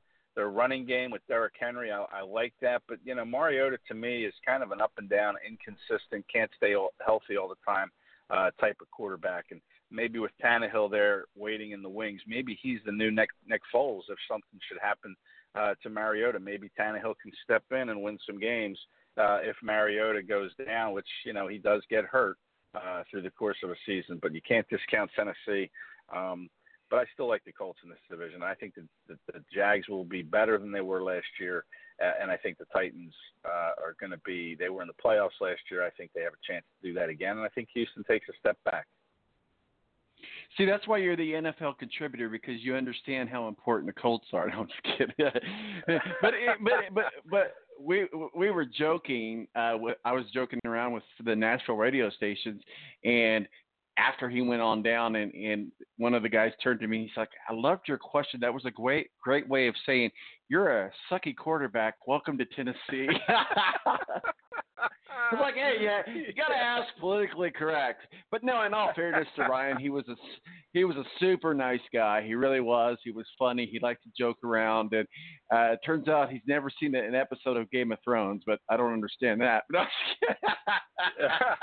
well, I never have either, so maybe there we go. Something in common. But Tom, sort of to that point, I think that a lot of these guys that fans like to root against and don't like because they play on another team. I think if you actually sat down like you do with Tannehill and talked to them, I think you'd like them. I think you'd find a lot of these guys are pretty good guys. Now, I'm not saying everybody is that way, but there are guys in the league that you love to hate or you don't like them because they play for their team. But if you sat down and you got to know them, you would be a big fan of theirs because they're good guys. They're fun guys to talk to. They joke around. That's the strangeness of being a sports fan is you root against these guys. But if you got to know them as people, you'd like them. No, absolutely, and we've had the chance a couple times to talk to Andrew Luck. He's a very personable guy as well. But it was kind of cool. I'd only seen him on television, only seen him on games. So to have him in an element that wasn't in his element, he was at the race. He's a big race fan. That's why he was there. Super nice guy. Joked around and laughed, and so everybody had fun with him. So he was a very, very personable guy. So I will give him that. He did not act like a diva. I'll put it that way. Yeah. So a couple more divisions, and I'll let you go here. NFC West, you got the Rams. Was very impressed with them. We talked about the Seahawks earlier. The 49ers and the Arizona Cardinals. Ooh, the Arizona Cardinals. A lot of people say Arizona Cardinals are where you go to play to put out the pasture. It's like before, it's like after you win the Kentucky Derby, you go out to pasture, but only then you're at least reproducing something good. The Cardinals don't seem to even be doing that. So what are your thoughts? Right. Yeah, well, it'll be fun to see Kyler Murray. I don't know how often the Cardinals are going to be on television. I don't get the red zone package. I'm usually busy on Sundays anyway with the Eagles, but so I don't really see a whole lot of other teams play. But I would like to see Kyler Murray play. I don't think they have any primetime games other than that one Thursday night that all teams have to play on, but I might be wrong about that. But I think Kyler Murray, I'd like to see him play. I'd like to see how he acclimates into the league and their new coach, Kingsbury. We'll see how his scheme plays. I know Chip Kelly, everybody was excited to see his scheme, and it worked for a little while, and then it fell flat on its face. So we'll see if Kingsbury can have more success. And then, the Rams, to me, I don't think history looks kindly on a team that loses the Super Bowl one year and gets back the next year. I don't think there's a lot of teams that have done that, where they lose one year and they come out. Now, other than the Patriots, they're kind of the exception to every rule. So the Rams, they're good, but can they get back to the Super Bowl? We'll have to wait and see. And then the 49ers, they were so injury bit last year with losing Garoppolo and losing their running back. And, they drafted just about the last 5 years of defensive linemen in the first round. So that you would think that would be a pretty good strong point for them as a D-line, being able to stop the run and pressure the quarterback. We'll see. But getting Garoppolo back should help. I know he really wasn't setting the world on fire before his injury. So we'll see if he's not a flash-in-the-pan type of quarterback or if he's someone, who is worthy of that big contract the Niners gave him. We started this show by saying Carson Wentz is an unproven quarterback who got a big deal. What about Garoppolo? What did he ever do to earn such a big deal? Nothing. So we're about to see if he's really the real deal or if he's just another guy. And then who am I forgetting here? Rams, Cardinals, Seahawks, 49ers. Seahawks. The Seattle, yeah, well, 49ers. Yeah. So the Seahawks again. They're a team. Russell Wilson's the guy.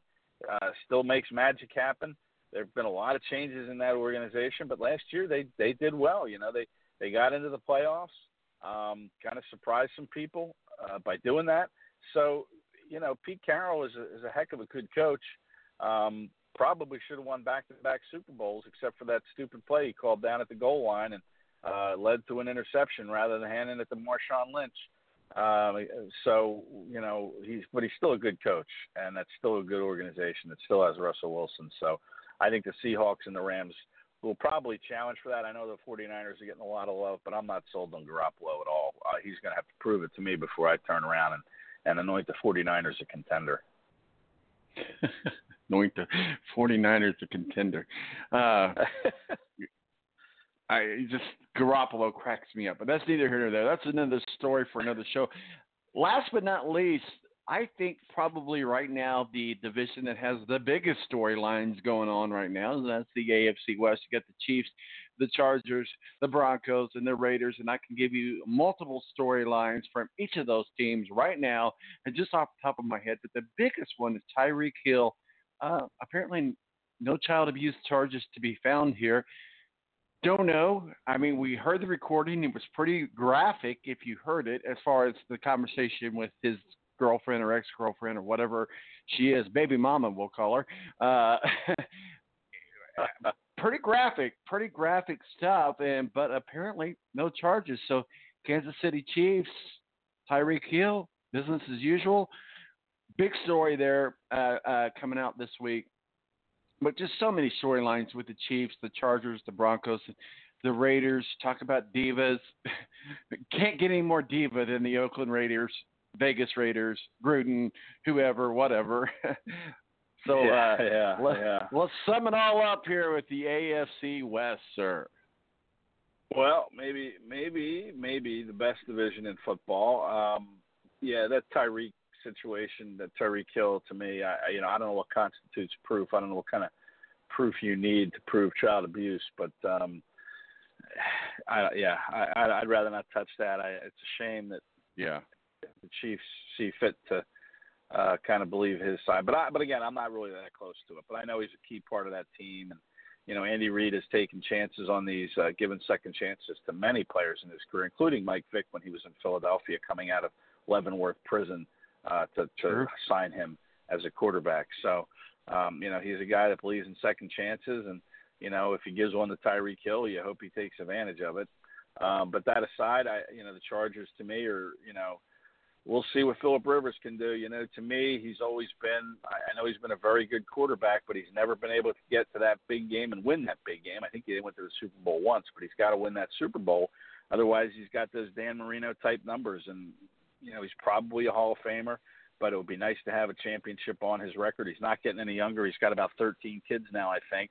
I don't know the exact. That last count.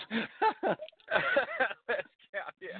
I think his wife just went in last night and had another, so I'm not sure. But no, I'm kidding. I don't know how many. He's got a lot of kids, but he can start his own football team. But you kind of hope. And I don't know Phillip Rivers. I've never really even talked to Phillip Rivers, even though the Eagles have played them, a couple times in his career. I don't know what kind of guy he is off the field, so I don't know whether to root for him or not. They could be the team that wins the Super Bowl this year. I think they've got the pieces in place to kind of rise up and do good things. I know it doesn't make you happy. It's in the AFC. The Colts are one of those teams trying to unseat the Patriots too, but I think the Chargers are going to be a force. We'll see what the Broncos have, quarterback-wise, Joe Flacco. Players in OTAs were raving about Flacco and his arm, and he still has it at 30, whatever he is, 34, 5 years old now. Can he have that rebirth in Denver? If he can, that defense has kind of been up and down, inconsistent, but they still have Von Miller, great piece to build with. So they could make some noise in this thing. And the Raiders, John Gruden, second year, still not sold. They got some pieces. They filled some holes. They had a decent draft, I think. And we'll see what Gruden can do with that whole thing. I think the Chargers are probably the best team in that division, although you can't discount the Chiefs at all. They're still one of the teams that you got to contend with. But I like the Chargers in that division. If I had to say right now, sitting here in June, before training camp, mini camp, the whole thing, I would pick the Chargers. And I think the Chargers have a chance to go to the Super Bowl. Well, we'll see what happens. I think we got a friendly rivalry that started brewing last year with the Kansas City Chiefs. So in the snow and everything. I mean, that was a great game, and we have a rivalry with them that is a fun rivalry. We have a rivalry with the Patriots, which is a hatred. Right? So there's a big difference, if you will. Ed Kracz, beat writer for the Philadelphia Eagles. Ed, I'm going to let you go ahead and just tell us where people can find your working masterpieces so I don't screw it up.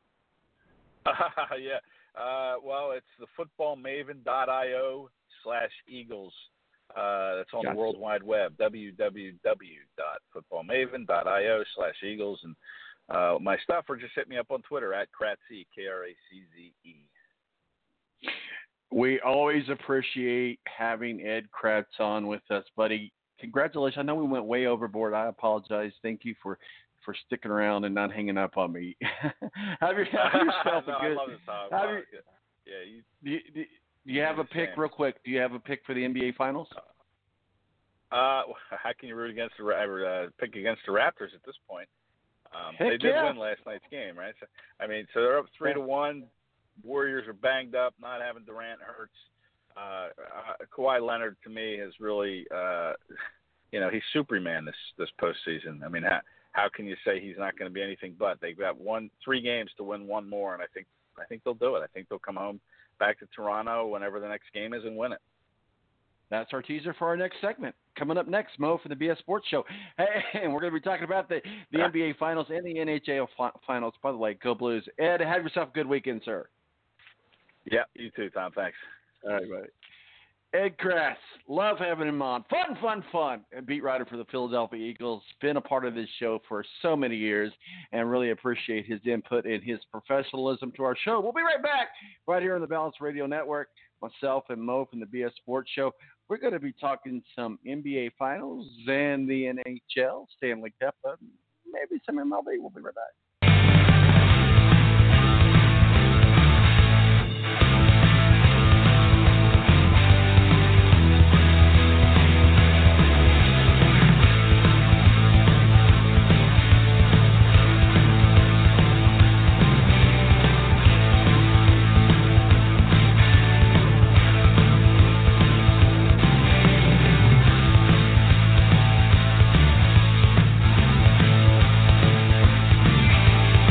The Air National Guard is a reserve component of the United States Air Force and serves alongside active duty Air Force members in times of a national crisis. In addition, the Air Guard serves the state and local community in a wide range of capacities. The reason people join the Air Guard is as diverse as our members and includes such reasons as a deep desire to serve their country, money for college, travel, new job skills, and the pride that goes along with belonging to the greatest military organization in the world. I joined because I felt a calling to serve my country, but I didn't want to be far away from my family, so the Indiana Air National Guard was a perfect fit for me. With over 95 different career opportunities to choose from and 100% paid college tuition to any state-funded college, why not give us a call? Call 1-800-841-3103 or visit online at goang.com to find out more. Again, that's 1-800-841-3103. The Air National Guard, guarding America, defending freedom. It's double trouble, double the fun at African Safari Wildlife Park in Port Clinton, Ohio. See the largest antelope on Earth, the giant eland, and the ugliest creature on Earth, the African warthog. There's so much to see and do, including the Midwest's only drive-through safari. Feed the animals, see live educational shows, feel the excitement. Have your picture taken with a python or cockatoo. Feel the adventure. Shop the Symbol Lodge gift shop with items available from around the globe. Visit the snack bar or picnic facilities. Enjoy a pony or camel ride. Or cheer your favorite porker on to victory in the famous Pork Chop Down. Bring your family to see the rare and exotic animals at African Safari Wildlife Park in Port Clinton, Ohio. Just take Route 2 to the Route 53 North exit and follow the sign. Only 17 miles west of Cedar Point via Route 6. Open every day, rain or shine.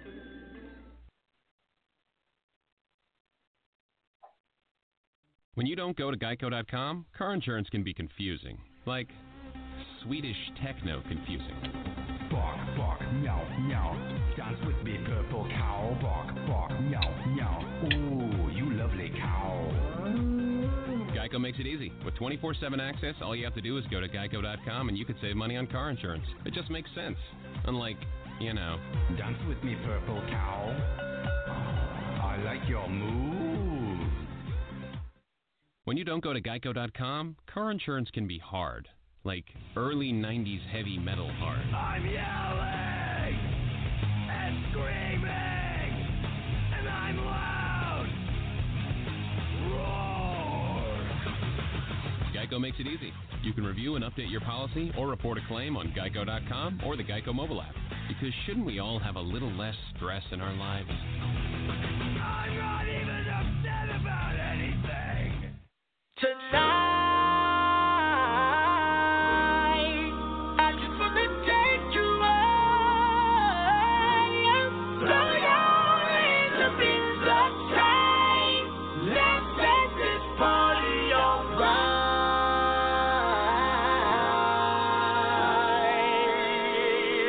Players, put your pinky rings up to the moon. Girls, what y'all trying to do? All right, welcome back to the Balance. My name's Tom Marquis, Presidente. We're down to the final countdown, if you will. And thank you to Tyson Lautenschlager from OnPayRoad.com calling us from Toronto to talk some Indy Car, but also talk some NBA Finals with us as well. And we've been talking OTAs with Ed Kracz, of the beat writer of the Philadelphia Eagles and our official Indy Car contributor. Mo from the BS Sports Show joins us now. Mo, we're going to talk some OTAs. We're going to talk some NBA. We'll do some rapid fire with you. And, of course, we're going to talk some Stanley Cup Finals. Go Blues. But real quickly, let's get your thoughts on Tyreek Hill not getting charged for child abuse after all of that we heard. I mean, you know, it's hard to say without honestly knowing the entire case. Obviously, there have been issues in his past, so you know, it's not a hard stretch to believe that this could have happened. And now it's not with just a female; it's involving a child. If they are true, it's absolutely sickening, and the guy should never play another down of NFL football. However, we all know that when you're in the NFL and you have talent, that you get chance after chance after chance, and Tyreek Hill, it seems like, is going to get another chance with no active investigation right now. So it appears that that he'll move forward and be ready to rock and roll with the Kansas City Chiefs this year. Yeah, and I guess there's one part of that where justice is blind. There's a reason that she wears a blindfold. So I guess I get that, but at the same time, I mean, it's just like, come on. How much proof do we need? Let's do some rapid fire here real quickly so we can get into the NBA Finals. NFL news: the Texas just abruptly fire manager Brian Gaine. Here it is, June. NFL teams don't fire their GMs in June. What happened? Well, they're not good. You know, there's a lot of holes, I think, in there. And we see it a lot of times. I think teams are ready to move on from rookie managers and guys with lesser experience quicker than they are the established guys. It seems like guys who have been around for a while, and you know, they're on that manager kind of carousel that they'll get more of a chance. The young guys, it seems like teams don't have a problem moving on from them quickly. You know, a lot of times these young guys that don't really have a name, weren't really a popular hire with a fan base to begin with. So it seems like that it's easy for a team to move on. So we're talking with Ed Kracz, obviously, about Carson Wentz contract. He thinks they made the right decision. Love him like a brother, I really do. But I kind of disagree with them. But hey, they don't have the rainy day money anymore in Jolly Old St. Nick, and they gave Carson Wentz a big contract. So they believe big time in Carson Wentz. Did the Eagles make a mistake there, or are they crazy like a fox? Well, I mean, it's hard not to go with the guy who's obviously younger. But, you know, you look at Nick Foles, and he was going to want to get paid and paid big, and the Eagles weren't going to be able to do that with Carson Wentz still there.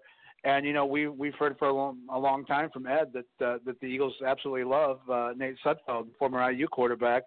So I think in their mind, yes, you know, they had what they wanted to move forward. And, you know, it's not about Carson Wentz obviously making mistakes or not playing well. It's just about him staying healthy.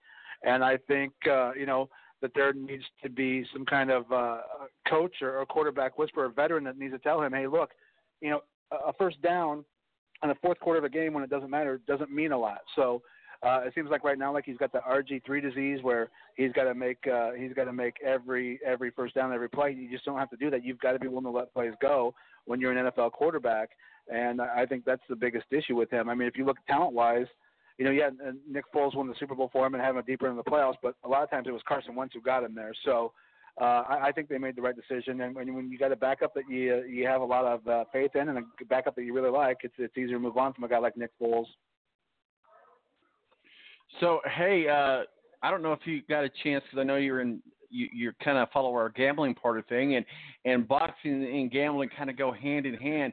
Who would have ever thought that Andy Ruiz Jr. would win the heavyweight title? I mean, he brings back the coolness of dad bods, right? I mean, who would have thought? What are your thoughts about the heavyweight championship of the world? Not who you had expected it to be.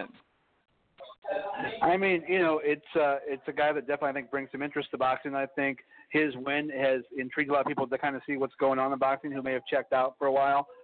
You know, but I think the cool thing about it was, you know, this was some of the long shots sometimes when you're betting that, you know, it's worth throwing $10 on or $20 on or $100 on, because if it comes through, it's a big score. So sometimes those are the fun ones just to kind of take a shot at. It's my what the hell bets is what I call them. If I've made a little money, you know, betting over the past couple of weeks, sometimes on a long shot like that, I'll just throw it on there, see what happens. All right, well, let's get into the big news of the week. Obviously, the Toronto Raptors. We're talking with Tyson Lautenschlager at the beginning of the show. Calls us from Toronto. He's our favorite Canadian. First time the NBA's finals have ever been in Canada. We titled our show today, "Oh, Canada, one game away." I tell you what, call me a hater. Haters love to hate. But I would love to see the Golden State Warriors go down and be done. And that be over with. The Toronto Raptors have to beat the Golden State Warriors. That's a personal reflection there. But give us your overall thoughts, opinions, and whatever scratch and sniffs of the NBA Finals this year, sir. Well, I think, with in Game 3, I think when Steph was the only major star they had out there, I think that he appreciated a little more LeBron's side when Golden State won their first title, because LeBron played without Kevin Love and Kyrie Irving in those finals, and still had the Cavs in it. But it's a time now for Toronto. They've got to put their foot on the throat of the Golden State Warriors in Game 5 on Monday. They have to, because if you don't, bad things can happen, like Kevin Durant getting healthier. So. And Toronto has been lucky to hold on in a few of those games, and then if you add Kevin Durant back in, it's a much different series. So I think the key to this series rests in Game 5. I hate the term must-win game, but for Toronto, it is a must-win, not just because it's at home and you want to close out there. Obviously, every team wants to, but I think you've got to put your foot on the throat of the Golden State Warriors and kill them now, because if you don't, if Toronto doesn't win Game 5, I don't know if they win the series. Is Kawhi the key guy there? Is he the general of the team? Oh, of course, yeah, 100%. I mean, maybe not vocally, but his actions and his play for sure is. I mean, he reminds you a lot. And I heard Mark Jackson bring it up on the broadcast last night. He does remind you. His game reminds you a lot of Kobe's, because he hustles on defense. He can shoot the three. He can drive to the basket. He can pass the basketball. So Kawhi is an all-around player. Now, the thing is Kawhi is such a weird dude personality-wise that, I thought that Toronto making it this far and possibly winning a championship could keep him there, but I don't know that that's the case. You know what I mean?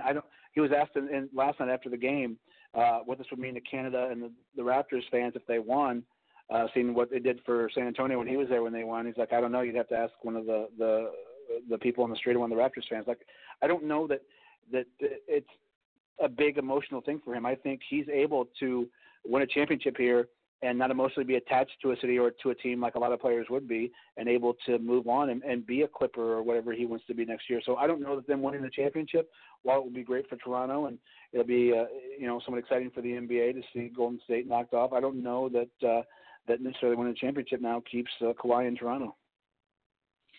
Let's talk about Mark Stevens and his stupidity and the NBA and their stupidity. First of all, two things shouldn't have happened. I don't think that he should be banned from the NBA. He should just be banned from courtside. Second of all, what? Why? Have you lost your mind? You're a minority owner of a team, and you want to push a Raptors player on the court. I mean, two stupidity things. I don't think they did anything to get him banned, but he certainly should be banned from courtside and to be up in a sweet drinking beer where he should be at. I'm still scratching my head. I'm like, WTF here. Well, he's banned for a year, which I think is right, because if you remember, Mark Cuban was banned for a portion of the season just for yelling at the refs from his courtside seat. The NBA is very strict on, the way that their players act and conduct themselves, as well as any team officials, including owners. So the fact that this was, the showcase for the NBA Finals on national television, on ABC, and this happened, I'm surprised Adam Silver honestly didn't come down harder. There was thoughts there for a minute that the NBA could do like they did with Donald Sterling and force him to sell his minority ownership in the team. If you're an owner of a team, like if this would have been the first championship that Golden State had played for and his emotions were running high, okay, I get it. But what he did was stupid. It was Bush League. And, when you're an owner, you've got to carry yourself like an owner of an NBA team. But I think he's a cocky, brash hedge fund guy out there in the Bay Area who was trying to show off to his girl, and he looked like a complete dick. So I think Adam Silver was right for doing everything that he did. I agree with him 100%. As far as his actions, just absolutely stupid. Absolutely stupid. But you can't act like that and be an owner and expect to not have punishment come down from the NBA. I mean, if you look at it, Doc Rivers got fined $500,000 just for responding to a question about Kawhi Leonard. So being banned a year, he should consider himself lucky that he wasn't forced to sell his minority ownership in the team. Kyle Lowry, though, I mean, we want to say maybe he's just he should be just above it. I mean, apparently, Mark, there was some exchange of words, and apparently Stevens was yelling some rude, crude things to him, but Kyle Lowry also decided, hey, you want a piece of this? He should have been better than that. I mean, come on. First of all, we see NBA players very, very few times do they actually get into a fight. They might bump into each other, get in each other's faces, and talk trash. But Kyle Lowry could have just said, "Man, I'm here in the NBA Finals. I don't want nothing to do with this," and just totally ignored it. Because let's be real. How many times does the NBA players across the NBA, not just this game, but across the NBA, when they're at a visiting team, hear courtside people or even people close to the court yell obscenities to them? Kyle Lowry could have been the better man and just say, "I'm done. I'm not gonna pursue that." So I look at both parties are being guilty here. Well, I disagree in that just for the fact that I don't know that it was necessarily the words that were said, but when everybody remembers the whole Ron Artest ordeal with the fans in Detroit. When a fan puts his hands on you, when you're an NBA player, that should never happen. Not one time, never. I think the security at Oracle Arena is to blame for that, and obviously a guy who's a minority owner of the team should know better. So when you're an NBA player, you don't expect to ever have your hands put on by the crowd. Yes, they get taunted and things said to them that are nasty all the time. But when a fan puts his hands on a player, I think I think Kyle Lowry showed great reserve and not retaliating against him, because you think you're on the biggest stage of them all, first time there for a lot of these guys on that Raptors team, and they're playing in enemy territory, trying to go up 2-1. It's towards the end of the game, and then you've got this pompous jerk who decides to push you as you're trying to make a hustle play in the NBA freaking finals in the fourth quarter. There's no call for it, and some of the guys would have taken a swing. I mean, I really believe they do, and for a fan to retaliate like that and put his hands on you, absolutely uncalled for. So, to me, I think he showed great restraint and not further, letting his emotions get the better of him and not hurting his team by being suspended for retaliating. Yeah, valid point. NBA is a little bit different as far as the fans' access to the game of play. I mean, football obviously nowhere close. Maybe close with the MLB when you see players reach over and maybe interfere with the catching of a foul ball, but not like the NBA. So a couple of things that people might be talking about is, are we going to start moving back these seats a little bit? Are we going to start putting security between the fans and the court? I mean, I don't know. Well, I mean, I like the idea of moving the fans back a little bit, but remember, like in every sport, Tom, that at the end of the day, it's all about the almighty dollar. And those seats, especially in playoffs and finals time, they cost a fortune. And so the people who buy those seats, they aren't going to be worth as much as if you move them back, So there's going to be something that has to be done. I don't know if it is more security, but the people who pay for those seats are never, ever. And that's the biggest thing. Like, that dude doesn't pay for those seats, you know what I mean? Like, it's not even like he's a paying customer. So I think that you could see where the NBA no longer allows owners to sit on courtside. That could be a move that they make. But I think you will see a heightened security. And it maybe not be arena security. But the NFL has its own security force that is at every game and does all that stuff. So I think you might see to where the NBA starts, having their own security team that works these games. So let's just talk a little bit about talking about the fans in baseball. A little bit of a different story, and it's a sad story. We saw what happened with the Boston Red Sox and the little girl. I'm sorry, I apologize. I said Boston Red Sox. I meant the Chicago Cubs and Boston Red Sox game, but it was the Cubs player who hit the foul ball and hit the little girl in the face. Obviously, he was distraught. And we saw it happen again here in Indianapolis with the Indianapolis Indians and in the AAA team. Are we to a point where we get like Japan, where we put netting all the way around the field? Yes, I think we do. We saw it have to happen in hockey some 10, 15 years ago. And, I've heard the baseball purist say that that's gonna ruin the game. I've sat behind home plate numerous times, and after the first 2 minutes when you sit down, you don't notice it anymore. You know what I mean? Like you don't notice it anymore.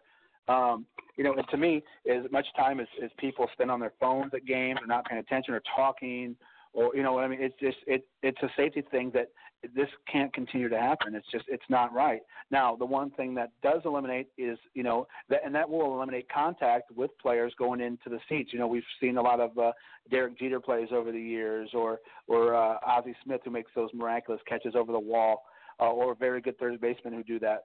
So that will eliminate that some, but at the end of the day, for fan safety, I think it's going to be a move that has to be done. And that once you sit down in your seats, you'll continue not to notice it. Sitting behind home plate is still an amazing experience, whether that's there or not. So I think that, yes, sooner or later that's going to happen, and hopefully sooner rather than later. Because I'll tell you, when I take my kids to the game, whether it be hockey or baseball, we always sit behind the net because I have younger kids, so we sit behind the net, whether it's baseball or hockey. And you know what? At least it gives me a little bit of peace of mind when I'm trying to deal with two kids, at a game. It's a lot easier to do that when I don't have to worry about the ball or the puck coming at us. So, I'm all for it, honestly. Maybe if I was single, and didn't have any kids, maybe I wouldn't care as much about it. But to see it happen, especially to a kid, it's unbelievable, and it's a terrible thing. So I'm all for it. I love the game of baseball, but it's not going to hurt my experience one bit if I'm sitting down the third baseline and there's a net there, not one bit. Yeah, absolutely. Well, we were talking about hockey, so there's two of my favorite teams that are playing. St. Louis Blues. One game away, baby. One game away. Real quickly, let's break down the Stanley Cups. They're going to bring it home in the Arch City. And then there's something else going on in St. Louis as a baseball that you and I will agree to disagree on. And we'll get to that in just a second. But the Stanley Cup Finals, my St. Louis Blues going to do it, baby. Yeah. Well, that's another thing, just like the Raptors, where I think they've got to end it, tonight. I don't think that it'll be wise for them to let this series go back to Boston. Boston plays such a physical game that normally it's worn other teams down. We saw it happen, to a Columbus Blue Jackets team that was hot. They've played so physical that I think that they tire other teams out. But I think maybe that physical play now has gotten to the point to where they started to run out of gas a little bit. And it's been some great goaltending, but can you continue to trust him after the onslaught from a few games back? Can you continue to trust St. Louis' goaltender to make more amazing shots, more amazing stops like he did, the other night in Boston? So if you're St. Louis, I think that you've got to put the series to bed tonight. It's going to be a highly emotional thing, being back home, trying to bring the cup home to St. Louis. Can they try to keep the nerves at bay and come out there and play strong hockey first? To me, St. Louis has got to score early. They've got to score first. They've got to make Boston play catch up. So, and it'll be interesting to see how the refs react, because there were a couple of calls that were considered controversial the other night that led to a St. Louis goal. So, will we see the referee and the calls tighten up? So, you're going to have to fill out the game early. I think it's important for them to score, obviously, first. But it's going to be important, I think, for both teams to feel the refs out and how they're calling this game. Well, I said there were 2 games in St. Louis. I meant there were 2 games of St. Louis that matter. And let's put on the MLB hat for just a few moments. My Cardinals against your Cubs, Flatter against Lester, Oza against Rizzo. I mean, I don't really care what the record is. It's the Cardinals and the Cubs. That is the rivalry. I mean, people say what you want about the Yankees and the Red Sox. You know, say what you want about the Giants and the Dodgers. Say what you want about any other rivalry in baseball. Nothing's more richer, nothing's more better than my St. Louis Cardinals and your Chicago Cubs, which suck, by the way. Go ahead. Yeah. Well, you know, I mean, I think the Cubs are looking for a little bit of revenge after last weekend's sweep. You know, Cole Hamels had a pretty good game yesterday, double-digit strikeout game as they beat the Cardinals 3-1. You know, the one thing that isn't going to show up, obviously, for a week or two, I think for the Cubs is signing Craig Kimbrell, just because, you know, the Cubs bullpen has struggled mightily this year. We've seen the Cubs give up leads and give up games, you know, in the last couple of innings for numerous times this year. So I think that's big for the Cubs. So you know, it'll be interesting. Hopefully, the Cubs can get back those 3 games that they blew the Cardinals last weekend. Well, we haven't had a chance to talk much MLB, so let's just kind of go through today's game and just whet our taste buds with the MLB, obviously with the NBA finals and a lot of other stuff going on in sports. We just haven't got to the MLB. We have not forgot about it because I know you and I are both big baseball fans. Today, the Rays and the Red Sox kick things off at 1 o'clock. What say you, sir, the Rays and the Red Sox? Well, I mean, you know, the Tampa Bay Rays have been a surprise this year, obviously, because there's not a lot of big-name players on that team. And the Red Sox, who are defending world champions, you know, we've expected a lot more from them. You know, they're finally a couple of games above 500, but they still sit 6.5 games behind the Yankees. And I think all of baseball is waiting to see when they try to kick this into gear. So, you know, it'll be interesting. 2 of the teams in the top 3 and from the division likely where maybe both of the wild card teams come from. So it'll be interesting, you know, going to be an important game, even though it's so early on. If it comes down to these 2 teams battling for wild card spots at the end of the year, you know, these games here could end up being important. So, you know, again, it's all the big name, high priced talent against, you know, it seems like the average Joes who go out there and do it every day for Tampa Bay. So it should be a fun game. You know, the Athletics are on the road against my favorite American League team, and that's the Texas Rangers. I do love me some Rangers. I'm going to say go Rangers, but what are your thoughts against the A's and the Rangers? You know, 2 teams that, again, are barely above 500. You know, it's a game right now that, to me, is you know, you got teams that are 10 and 11 games back in their division. The Astros are obviously the class of that division, and I don't see either one of them catching them. So, you know, I think they're going to have to try to play to have a decent record to try to make it as a wild card team, but I don't think anybody catches the Astros. You know, the other Chicago team and Kansas City today, neither one of those teams seem to be lighting the world on fire. Just a few years back, we saw both of those teams lighting the world on fire. What happened to the Royals? What happened to the White Sox? Yeah, they both suck. You know, valid point. I mean, to be quite honest, they're both terrible. They're both going through rebuilds. I think that the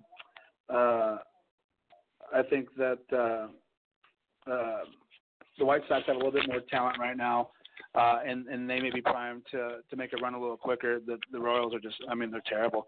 They're 20-43, 22.5 games out. There's no way that they do anything at all for the next few years. Another fun team to watch is sitting right at 500, and that's the Diamondbacks, and they are in Toronto against the Blue Jays. Not a lot to talk about there with that game, but the Arizona Diamondbacks are kind of in a proving stage at this point. Yeah, I mean, you know, the Diamondbacks they trade away their big star, you know, and they've still got some pretty good pitching. They've got some young guys that could be decent, but you know, you trade away a franchise player, and you know, it's a signal to your fans that, hey, we've got to try to redo this thing. I hate these slow rebuilds that teams do. I like the way that the Cubs a few years ago, 7, 8 years ago, just blew it up, and they knew they're going to be bad for a while, but, it brought them a World Series. So I'm more a fan. If you're going to try this slow rebuild, don't just blow the whole thing up and try to move forward. I think we're both completely okay with this afternoon's game, another National League Central team, and that's the Reds against the Phillies. The Reds are doing what the Reds do, and then the Reds are just there. But they're playing a very good Phillies team. I, again, don't look for a lot of fireworks out of this game, but if the Phillies pull off a win and can stretch that margin with the Reds, I'm completely okay with. Are you there? Can you hear me? Yeah, I can hear you now. Okay. The Phillies, they're a team that obviously have made some high price moves. They're a team that you would expect more from at this point. I mean, it's not like they're having a bad season by any means. They're in first place, 2 games ahead of the Braves. But the Reds are in a division that's very tough. I think the Reds may be in what want to be in the most competitive division. They're in last place, but they're 7 games out. And they're still trying to figure things out. So they've got a bunch of talent that was new to the team in the Reds, but they're trying to get to play together and figure it out. They still need some pitching, obviously, but they're not by any means where they sit in last place out of it. So I think the Reds have a shot to make some moves if they feel like it, or they're going to have be able to offload some guys that they can bring some younger guys in. So I think the Reds are in an okay spot as we move towards July. Well, we're about out of time here, but we got one more game to talk about. And my screen just went funky, bro. Just started going flash, flash, flash. We overloaded it, I guess. But it's the Twins and the Tigers. Brownsburg's own Gibson, and why do his first name escapes me? Kyle Gibson, I'm sorry. Kyle Gibson of the Twins.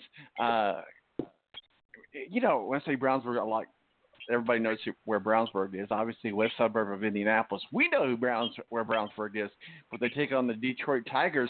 The Twins on a tear, though. They're doing some good stuff.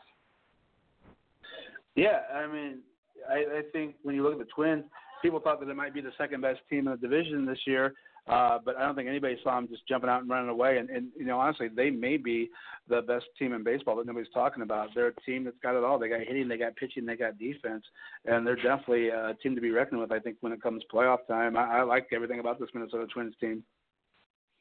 Yeah, so we'll see what happens. We've been talking with Mo from the BS Sports Show. Mo, thanks for talking with us about the NBA Finals, the NHL. What's on your agenda for the weekend, sir? Anything exciting? Watching hockey. Quit pucking around, all right? We're going to do some pucking. I will, my friend, I will. All right, buddy. Have yourself a good weekend. Where can people find your work and masterpieces, sir? On Twitter at Mo Radio Show. All right, buddy. We'll talk with you soon. Have yourself a good weekend. You too, buddy. Mo from the BS Sports Show. Man, what a fun show it's been today. And unfortunately, all good things must come to an end. And we're at that 2-minute warning.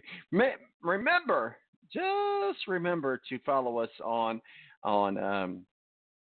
Twitter at T-Balance. But also, if you're listening to us on the podcast, thank you, first of all. But there's one other thing you've got to do if you've not done it, and that's hit subscribe or add or favorite, whatever it is, so that every time we load a new podcast, which is our show, you'll get to hear it in full. Because we know that everybody doesn't listen to us live as we'd like, but hey, we're there on the podcast. We're out there in podcast world. My name's Tom Marquis, El Presidente. Thank you, Tyson Lautenschlager, onpitroad.com, Ed Kracz, Philadelphia Eagles beat writer, and our official NFL contributor, and of course, Mo from the BS Sports Show. Remember, don't drink and drive. It isn't cool. I'm out of here. We'll see you here next Saturday, right here on the Balance Radio Network. I'm out of here. Deuces.